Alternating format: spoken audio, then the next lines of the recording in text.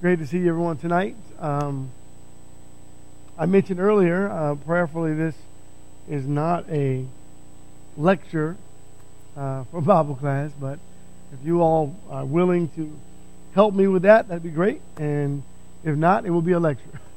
I don't want it to be a lecture, though. It's great to see you all here tonight. We're going to talk about having a positive mental attitude. So that's our series. And so the way this is going to work is we'll start it tonight, and then James, who's out, he has a procedure tomorrow. He is going to come back next week, finish his series off, and then I'll come back and we'll pick this up and finalize this, or work this series through for the rest of the quarter. And so let's go together to God in prayer, please. Merciful and masterful, great and awesome God in heaven, thank you so very much for blessing us to arrive safely, to study your word. We just ask, Lord God, that you will help us as we look into your word, that you will grant to us your blessing of knowledge and wisdom and understanding, and help us to grow and to become stronger than we were yesterday. Thank you for all that you've done and for all that you do. In Jesus' holy and precious name we pray and thank you. That will. Amen. John chapter 18 is our first scripture for tonight. So positive mental attitude. Josh, let me know if I'm off. Sorry. Okay. What's it? Well, you know the answer, but what is it like working with people that are down? You ever seen a Debbie Downer? I don't even know who came up with that term, right? Like if you work with someone and they're always down, they're never happy. It's like life is.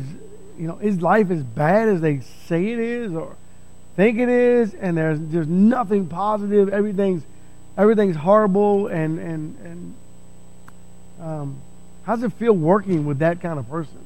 Without being judgmental, we all would probably say it doesn't feel good. Right? They're just down about everything and rarely ever positive or thankful. We might even say, right? They can't find thankfulness in their hearts, and they just go down this list, and you say, how are you today? And the minute you ask the question, their whole, their countenance just falls. They're like, oh, well. It's like, oh, here we go, right? Have you ever done that? You ever said, oh, here we go, right? Not trying to be mean, but wow, the life that we live is not that bad, but some people they just think that way. And they just can't find many positive things to think about. And that's not good, is it? We might even, see sometimes, I'm thankful that is rare, but sometimes you find members of the church that way. They're not very happy. We should be the happiest people on the earth, right? Because where does it end for us? It doesn't. It just goes right to heaven, right? From here into heaven is like the worst thing that could happen takes us right into the best thing that could happen, right? And what is the worst thing that could happen, right? It can't be death. We get to go to heaven. So whatever it is, it's going to be on the earth. Anyway, a positive mental attitude. I looked at Webster, a mental position with regard or fact or state, a helpful attitude. I always love it when you read Webster and they give you the words you're looking for as part of the definition. So I always tell my children, you can't use the word that we're trying to understand to define the word that we're trying to understand. Give me another word. But anyway, they did. So maybe you can do that. But here's the second part of that definition. A feeling or emotion toward a fact or a state. Maybe be a state of mind or a state of being. And it gives you, of course, the negative, and then it gives you also the positive or an optimistic view, a vantage point, or a pessimistic view of life. And so we get to I think this is still true, we get to make that choice, right? We can be pessimistic by choice or optimistic by choice. You can always find something good in everything. You just have to look. Sometimes you have to dig, but you have to look, right, to find it. Now, I went to Oxford because I wanted to know more about that.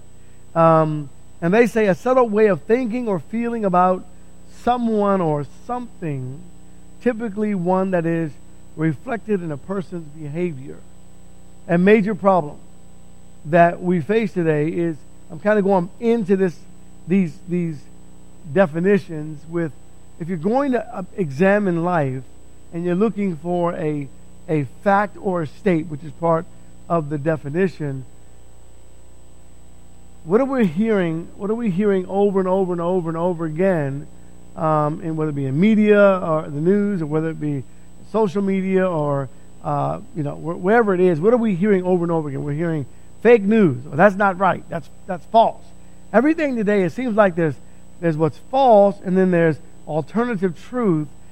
So how does that affect our attitude when we can't really get the facts about something? Like the truth, facts, right? Not made up stuff, real stuff. If we can't get the facts, I'm not talking about politics. I'm just talking about life in general. If we can't get the facts about anything or about life or whatever it may be, the subject that we're just trying to discover, what does that do to our attitudes or our mindsets? What I believe is, when you go back and you look over history, it brings to us an immoral state of being, right? It brings immorality. So I look back to the Romans, and during that era of time, you think about the emperors that reigned prior to Jesus and up through Jesus and a little beyond him, and they had so many rights. Well, I don't mean rights meaning you have a right and I have a right, but I mean like rights, like my right is my right and your right is your right. Or you might say my truth is my truth and your truth is your truth. It really didn't matter, because all that mattered to Rome was Rome's truth. Right? Nothing else really mattered. Like when Rome was burnt and they blamed the Christians, and okay, all the Christians are guilty now, let's go and destroy them. But that wasn't the truth. And so all through history, we're finding that a lot of times that lies end up ruining the lives of so many innocent people, right? Maybe innocent and guilty, but innocent people. So Jesus standing before Pontius Pilate, John 18 and verse 38, as Jesus is declaring to him a message from God, Pilate said to him, "What is truth?" If I'm trying to figure this out, right? What did this guy do? He'd asked him to do. What did you do so badly that everybody wants you dead? And what's going on? And Jesus says, "This is the truth." And Pilate says, "What is truth?" And if we can't figure out what the truth is, it makes it difficult to have a positive mental attitude in every state of being or in every state of our thinking. So God has a purpose for us, right? That's true. Fact, right? Underline that, circle it, put it in bold letters. God has a purpose for each of us. We could ask ourselves, are we living according to the purpose that God has for us? We could ask ourselves what that purpose is. And part of a negativity, if you will, or a negative mindset when you're talking to people, is you ask them, what is God's purpose for you? What have you found that God has so arranged the world to bless you to become or be or do or serve in this life? There's a book out called, I've never read it, and I probably should have. No one I've talked to said, hey, it's a must read. So I guess that's why I haven't read it. But it's called Purpose-Filled Life. And I don't know that we have, because of God's predestination and all the different ideas out there that aren't necessarily true. How do you know that God specifically designed you for that particular purpose in life? And so it makes it really difficult, right? Because it's kind of one of those provable, non-provable things. Like I can't say to you without a shadow of a doubt, God intended for me to be a minister and nothing else in life. Well, I can't say that. I've done many other things in life, and I have really enjoyed each one of them. And this is obviously this is the greatest. I could say this is it, which I know it is. But I can't prove it to you, right? If I quit preaching today, I don't believe God's going to take lightning bolts and strike me dead because I'm not doing what He wants me to do, right?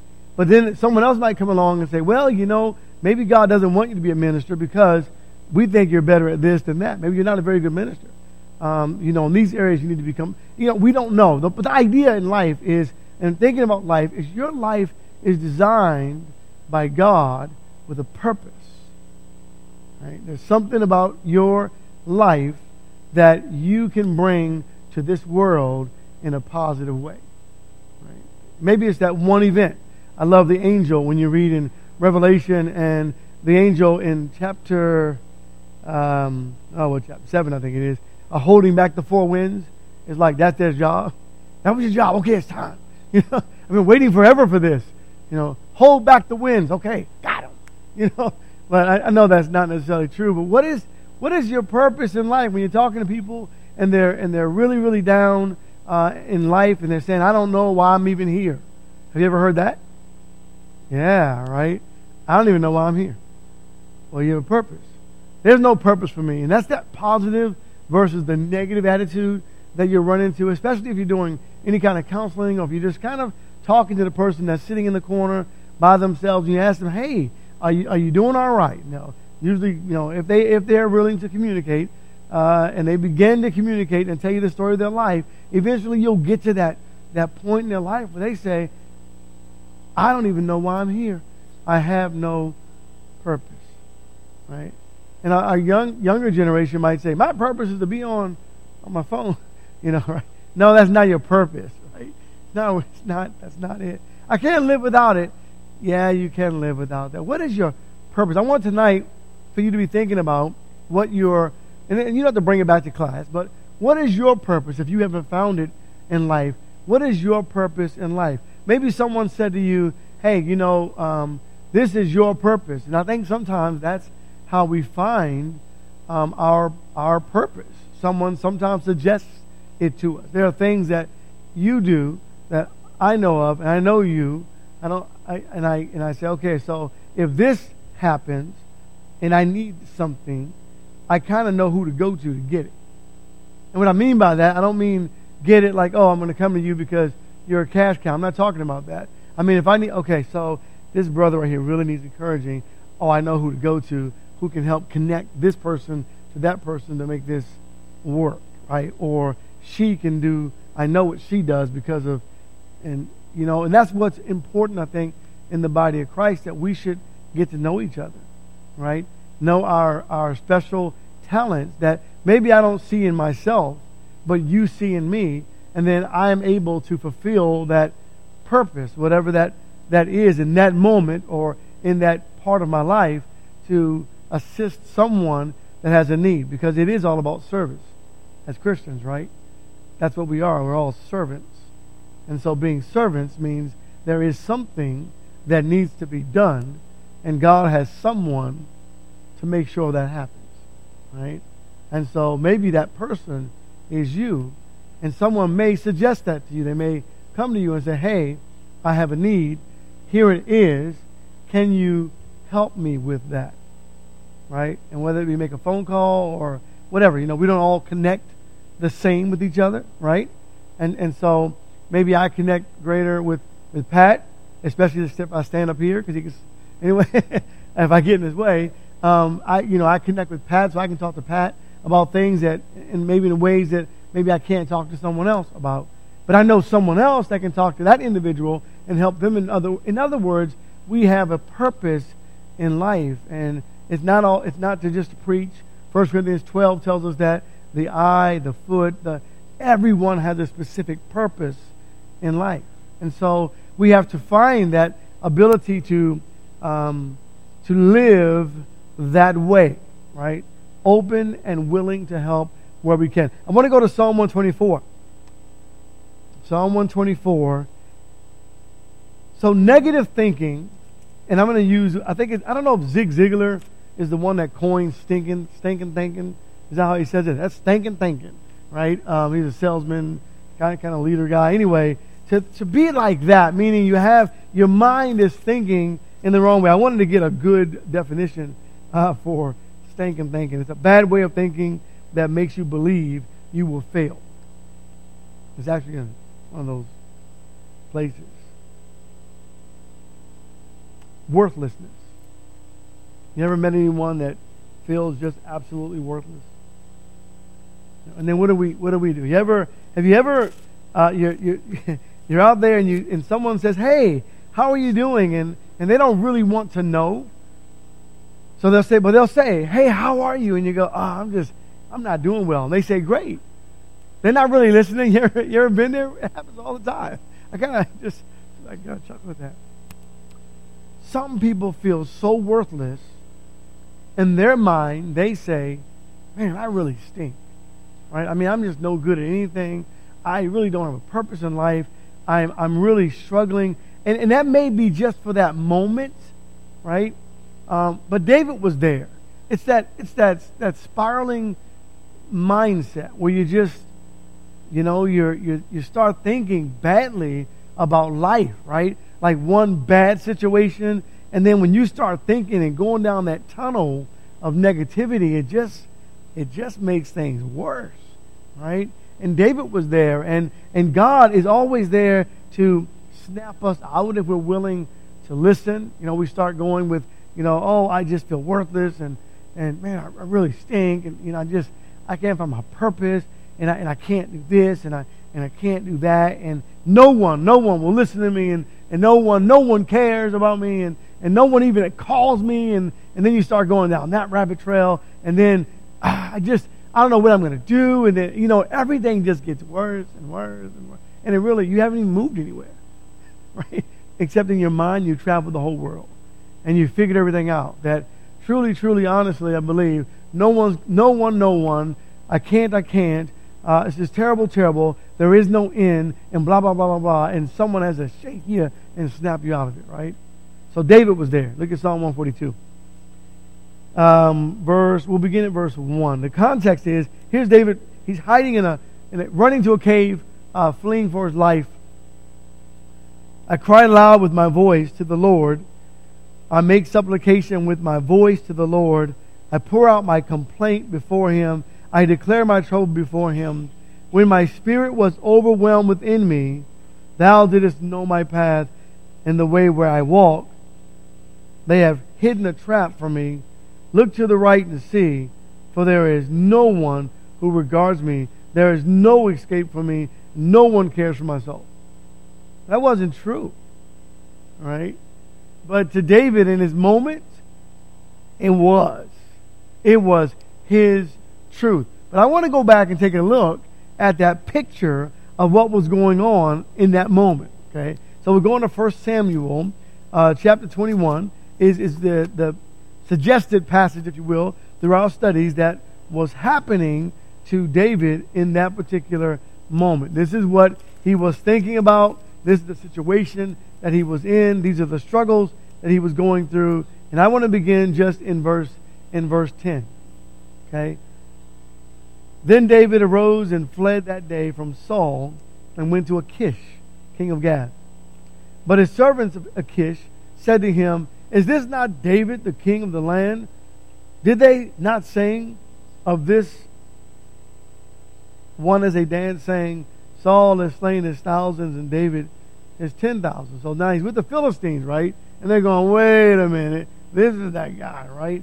Verse 12, and David took these words to heart and greatly feared Achish, king of Gath.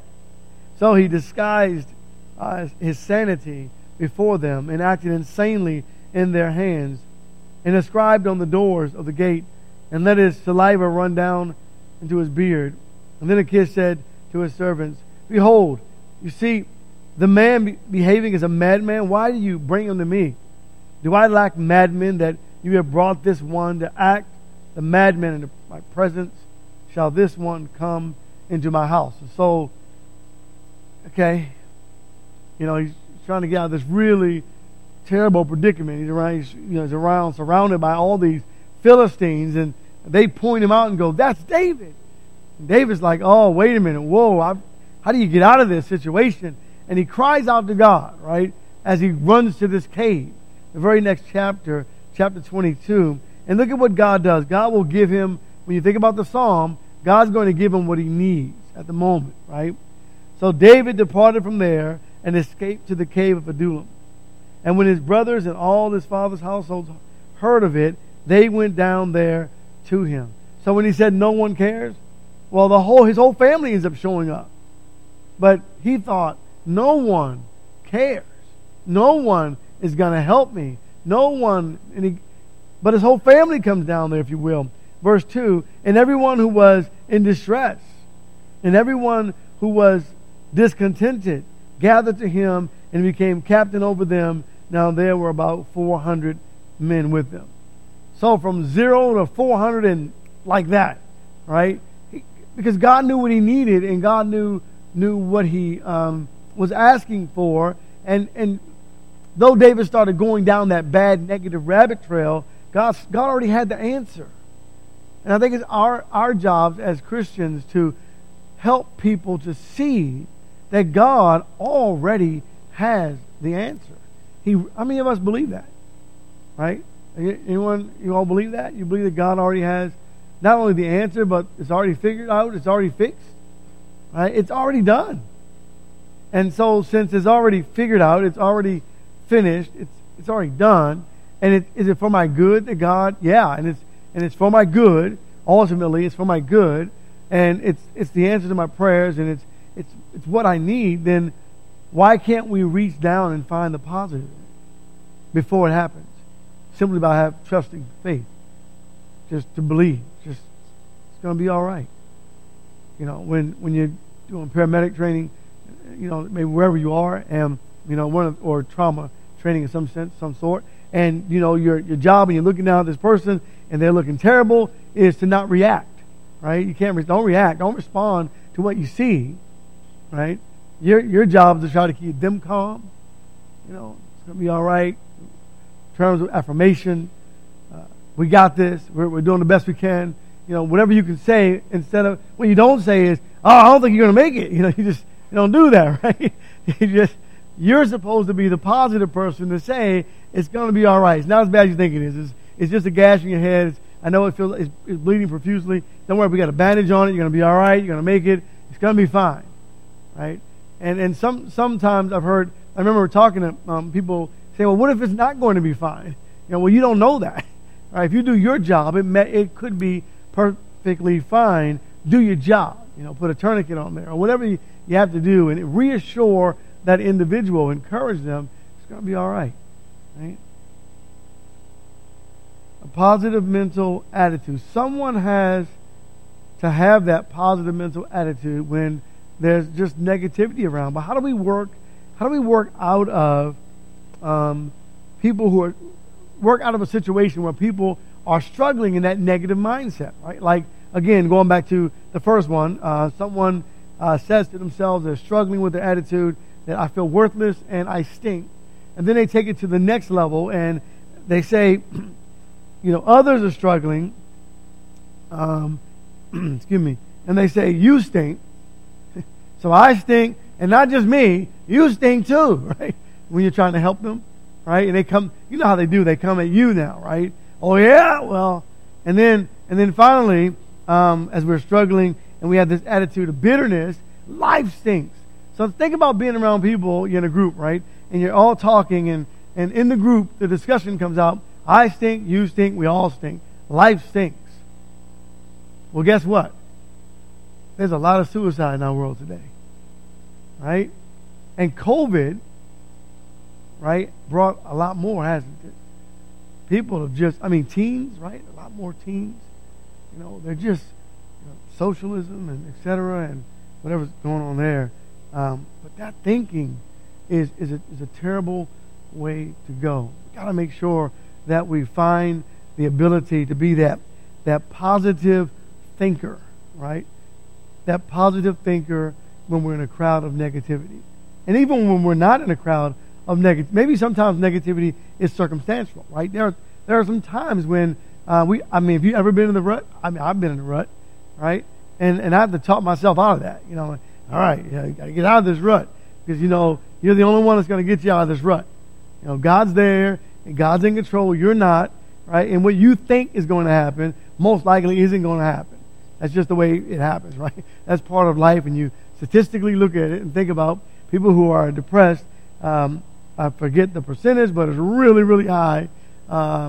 of things that they're thinking is going to happen that never actually happens. It never comes to fruition. And so you have to talk your way out of that situation that you are in when you're saying, oh, the sky's falling and it's gloom and doom, and no, it really isn't. Most of the time, it's not. Right? When it's in that situation, when you're in it, you don't really have a lot of time to think. You're in it, right? I mean, it's not something you're traveling to. You're in it, and so if you're traveling to it, and you got time to think. Maybe it's not as bad as you think it is, right? Just trying to be positive, being a positive thinker. All right, so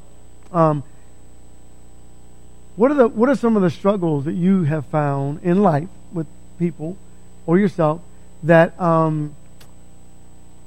caused, whether it caused you to be negative in your thinking? I've been there, and then, or whether you're the one that to help others to get out of that way of thinking. What have you found in life that works, that helps you to help others and even yourself to get out of that negative, spiraling, rippling effect of negativity? How do you get out of that? What do you use? This is where I'm asking you to be like the Good Samaritan and help me out. Right? What do you use? Anyone? Yes.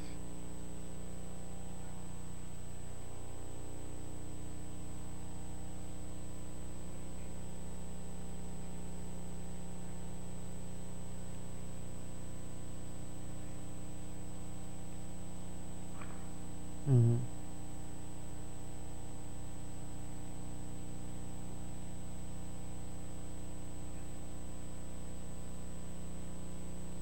Okay.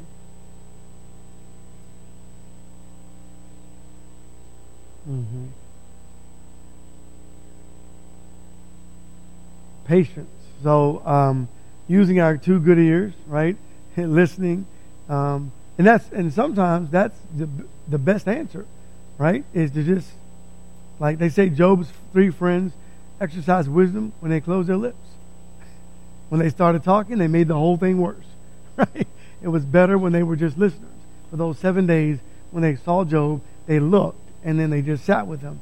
And that was the greatest time through Job's suffering that he had with those 3 friends. And so you're right. Coming to them with a spirit of patience, right?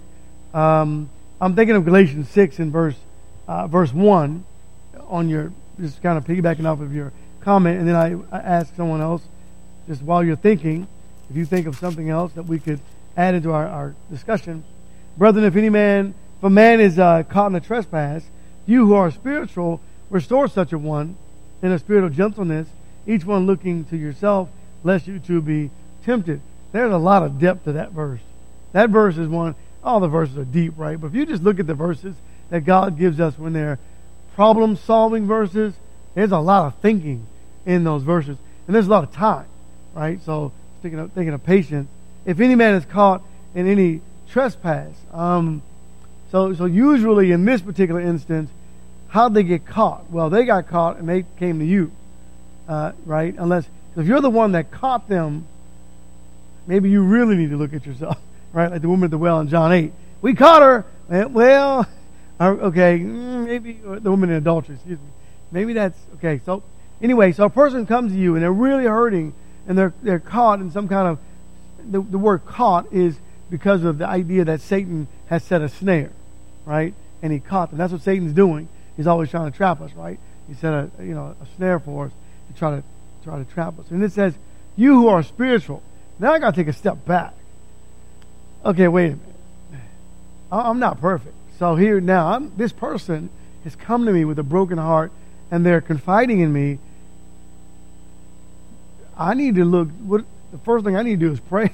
While they're talking, maybe I need to say a prayer. Lord, I need your help. I don't have the answers, which means I need to learn how to button my lip and right. So I'm praying to God, asking God to help me, and I need you, Lord. And then I'm just going to sit back and be quiet. And I'm not going to sit back and be judgmental. I'm going to sit back and I'm just going to be quiet because God says you got to look at yourself now. And when you look to yourself, You know what I realize about circumstances in people's lives? If I were in their circumstance, I probably would have done the same thing. You know, right? I may be messing up worse. I got to be honest, right? I got to be honest with myself. That maybe I would have, I'm driving down the street and, this thing happens and it really it was a bad day because these things happen, and then, walk a mile in another person's shoes. So you just sit back and you listen. So you try to use your spiritual ability that God gives and put inside of us, and you pray to God and you ask God to give you patience, ask Him to help you. And sometimes the answer is you don't have an answer, but that is the answer, right? Just being there was the answer. Sometimes it is the answer, and sometimes you can think of a scripture to help restore them. And sometimes it's just, I don't know the answer, but let's do this. Let's just pick the Bible up. Okay, here we go. Let's just start reading, right? And then you'll find the answer, right? Or you'll forget what you were struggling with because you get tired of reading, right? You go, wow, we're on chapter 45. Have you figured it out yet? No. All right, well, let's keep reading it. Okay, I got it. Maybe that's not true. But anyway, you got to think about what you're going to say, but you can't always think about what you're going to say because you don't know what you're going to say. Patience is absolutely beautiful. It is truly a virtue. And I always think of Galatians 6 when confronting someone about something or they've come to me. I got to look to myself first, right? And not be judgmental and then zip it and pray and ask God to help me. So sometimes if you ever come to me and you notice I have that deer in the headlight look, I'm probably praying right now. I'm listening, but I'm not really listening. I'm asking God for help. So being patient. Thank you, Mike. That's a very, very gifted answer. So Mike is the man. So now you all know if someone comes to you and they're talking and you don't have the answer, say, hang on. Call Mike. Right? He'll listen. Be a listener. Be a good listener. That's a very good answer. Any other thought? What else? How do we do that? Before I ask that question, you also said, I want part 2 to your comment, and that is, but then you got to make sure you have the ability to get away, to kind of, is that what you were saying, to kind of reassess? Yeah. Mm-hmm. Right. Yeah. Right. So when it really starts getting too heavy for you, you need to get away so you can reevaluate, reassess your mind, renew your mind, allow God to fill your spirit, fill you up so that you have the strength, for someone else, prayerfully, not same situation, but you have the strength for someone else. But if you remain around negativity too long, you're right, it impacts you in a negative way. And so, yeah, I almost forgot that second part. What else? Any other thoughts? Dealing with negative situations, how do you find that ability to, whether it be help someone else, help yourself? What situations have you been in or have you seen that helps and that has worked, that you think, in your spiritual walk of faith? Yes, ma'am.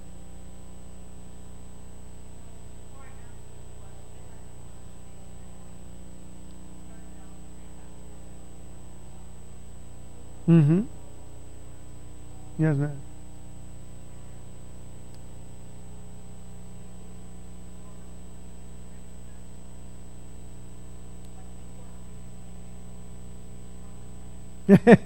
I think you're right. I wasn't made to be a fisherman. That's true. It's fun, but go ahead.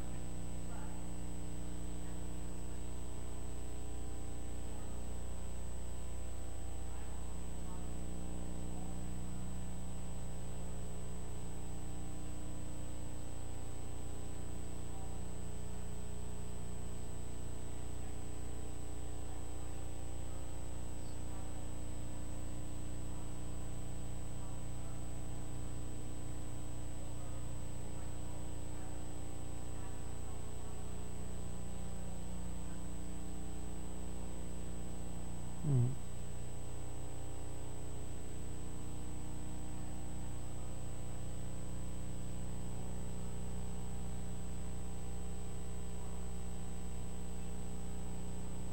Mm-hmm.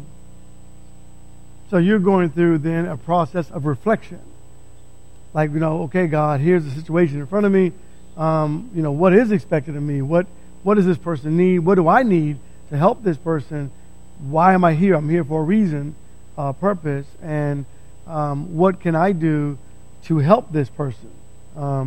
And so that is also excellent to think about, because you have to know when it's above you, right?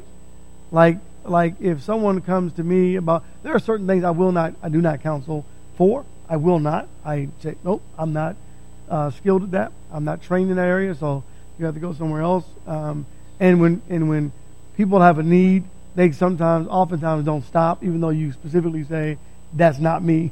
I need to refer you somewhere else. You have to know yourself, your own limitations, your own boundaries, maybe established boundaries, but to ask those questions, I think, are very critical. To ask, wait a minute, am I equipped to be able to help in this situation? What does God expect of me? Is this a time? I love using this. My wife, am I supposed to talk on this one or just listen? Right? Is this a listening? To ask questions of the individual that you've been confronted with, or you confronted, to find out or ascertain your ability, your skill, your limitation, your boundary, because maybe I don't really want to help with this, because your attitude has to be right. I mean, there are times when I'm like, well, I'm not in the mood today. I'm not. I'll get messages or calls. Hey, there's a family who needs help. Can you help them? And today I may not be in the mood because I've got lots of other things on my plate. And I'll say, today's not a good day for me to answer that question, but allow me please just tomorrow to get back with you, and I'll figure out where I have time on the schedule and see if there's something I can do. Because sometimes I'm just not in the... maybe you're not there, but I can't imagine being a full-time counselor, because there are days when I don't feel like counseling. I'm just going to be honest with you. But I thank God I can make my own schedule, so I just make sure those days are scratched out. I don't know what day it's going to be, though. I may have sessions set up, and I'll just reschedule them, because I can't help you if I'm in a bad strait myself, right? So asking those questions about purpose, if you will. Am I the one for this job? Do I have the ability? Is this what God wants from me today? What does Jesus want from me today? Can I be like Jesus today? Some days are harder than other days. And I'm not saying to be a Christian, but I'm saying to deal with people the way Jesus deals with people. Because you might admit, or maybe you won't, some days you don't feel like dealing with people, right? And other days are great. And, Satan doesn't usually pick and choose. He's always bringing stuff to you, but you have to be able to maintain your composure, and that's really important. And then step back, and that's really important. Again, I have to get myself out of that mindset, that way of thinking sometimes. Preachers often tell me, don't tell the congregation stuff like that. It's the truth. I have a problem telling you that. I'm human. There are some days I don't want to deal with it. And you know what? On those days, I don't. You won't know, because I'm not going to lash out at you, but I may just set things aside and go into a different part of work, if you will, that benefits and blesses my day in my service to the Lord. And I know you do that as well, right? There's some days you don't feel like going to your jobs, but you have to go. So you go, and then you have to restrict yourself, right? Or do something that keeps you from lashing out, because you don't want to do that. That's not Christ-like, right? We have to act like Christians at all times, but we're not Jesus. So we have to be honest with that. And so stepping back and asking those questions and evaluating your own mind is an outstanding thing to do. And if you remember, in the Gospels, is that not what Jesus did? Jesus would go away, right? He would leave for the whole day. Like, I'm gone. He would just get in the boat and go. Like, Jesus, if Jesus had to do it, I don't feel bad having to do it myself, right? I just don't own a boat. So if you own a boat and you can help me out, no, just kidding. But yeah, getting away and doing that. Thank you. All right, any other? One or two more maybe. Anything? Yes.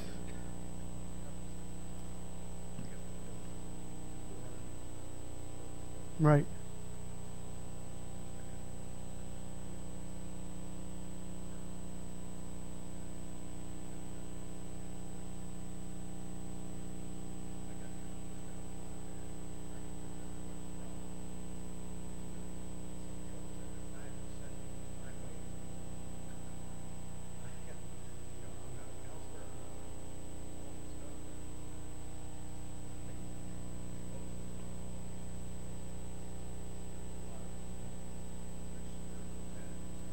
Mm-hmm.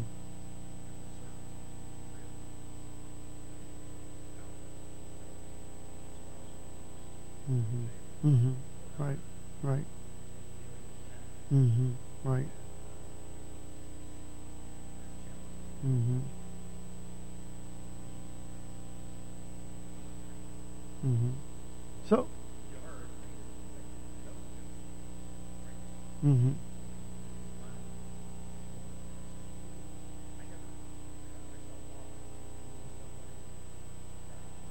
Mm-hmm.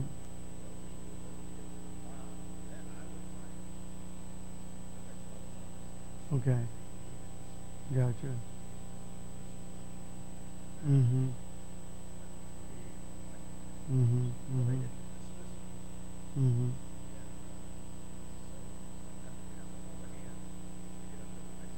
Right. Right.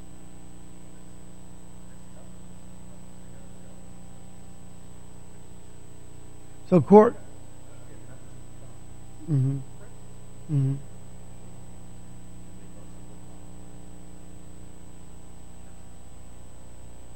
It is. It really is. I want to just for those who are online.